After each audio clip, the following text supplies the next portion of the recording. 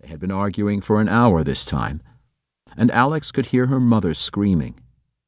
She had a hot Latin temper, and Alex could remember her parents' arguments for as long as she'd been alive.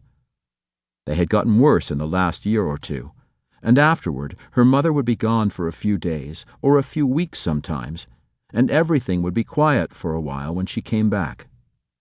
And then it would start again, like tonight. Her mother had said at dinner that she wanted to go to Miami for a few days to see friends. Her father had reminded her unhappily that she'd just been there, and then they sent Alex upstairs. Her mother didn't care who heard them fight, but her father always sent Alex to her room. She put her pillows over her head as she tried not to listen, but you could hear them all over the house. They lived in a residential neighborhood of Boston, and sometimes Alex's friends next door said they could hear them too.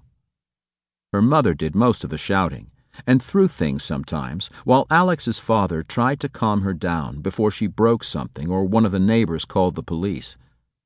That hadn't happened yet, but he was afraid that one day it might. Carmen Cortez and Eric Winslow had met in Miami when he was there on a business trip. He was the head of a construction firm that built office buildings and specialized in banks. He was there for a job they were bidding on, and had gone to dinner alone at a lively restaurant on the first night of his trip. He had seen a group of attractive young people walk in and heard them speaking Spanish when they sat down at a table next to his, and a spectacular-looking young woman had instantly caught his eye.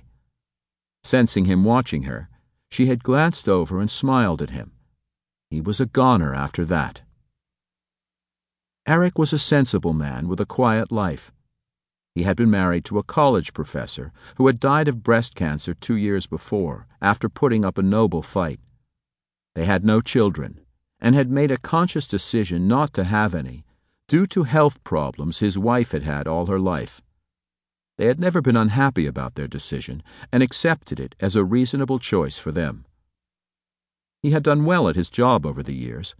Barbara enjoyed her work teaching American history at Boston University, and they loved their home, which felt too large for him without her. He had expected them to spend their golden years together, and hadn't anticipated being widowed at 48.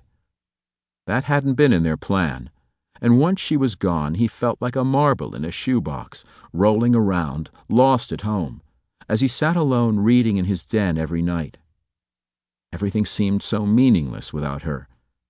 He traveled for business frequently, but there was no one to come home to, no one to tell about the projects he was working on, and he had thought this trip to Miami would be no different. The silence in the house would be deafening when he got back. Their housekeeper, Elena, still came in several times a week and prepared meals she left for him in the freezer, and he put them in the microwave when he got home from work. He had no family, no siblings, no children, and he felt like a fifth wheel now with their friends, and spent most of his nights and weekends alone. His only pleasure and distraction were the crime thrillers he loved to read. He had a bookcase full of them. He was surprised when a live salsa band started playing at the restaurant during dinner the night he met Carmen, and even more so when she got up and invited him to dance. She was wearing a short, low-cut red dress that clung to her perfect body, and she told him that she was a model and occasional actress. She had come from Cuba at 18 4 years before.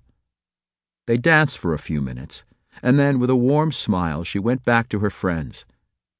He had no idea what had gotten into him when he agreed to dance with her. It was unlike him, but she was so dazzling that when she walked over to him he couldn't decline.